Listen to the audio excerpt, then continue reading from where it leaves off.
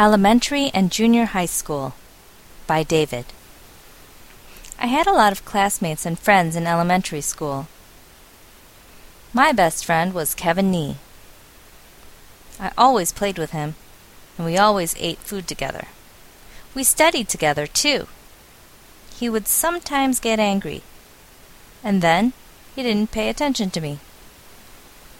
I would talk things over with him, and then he was happy again. Soon we would go to junior high school. Now we are in junior high school.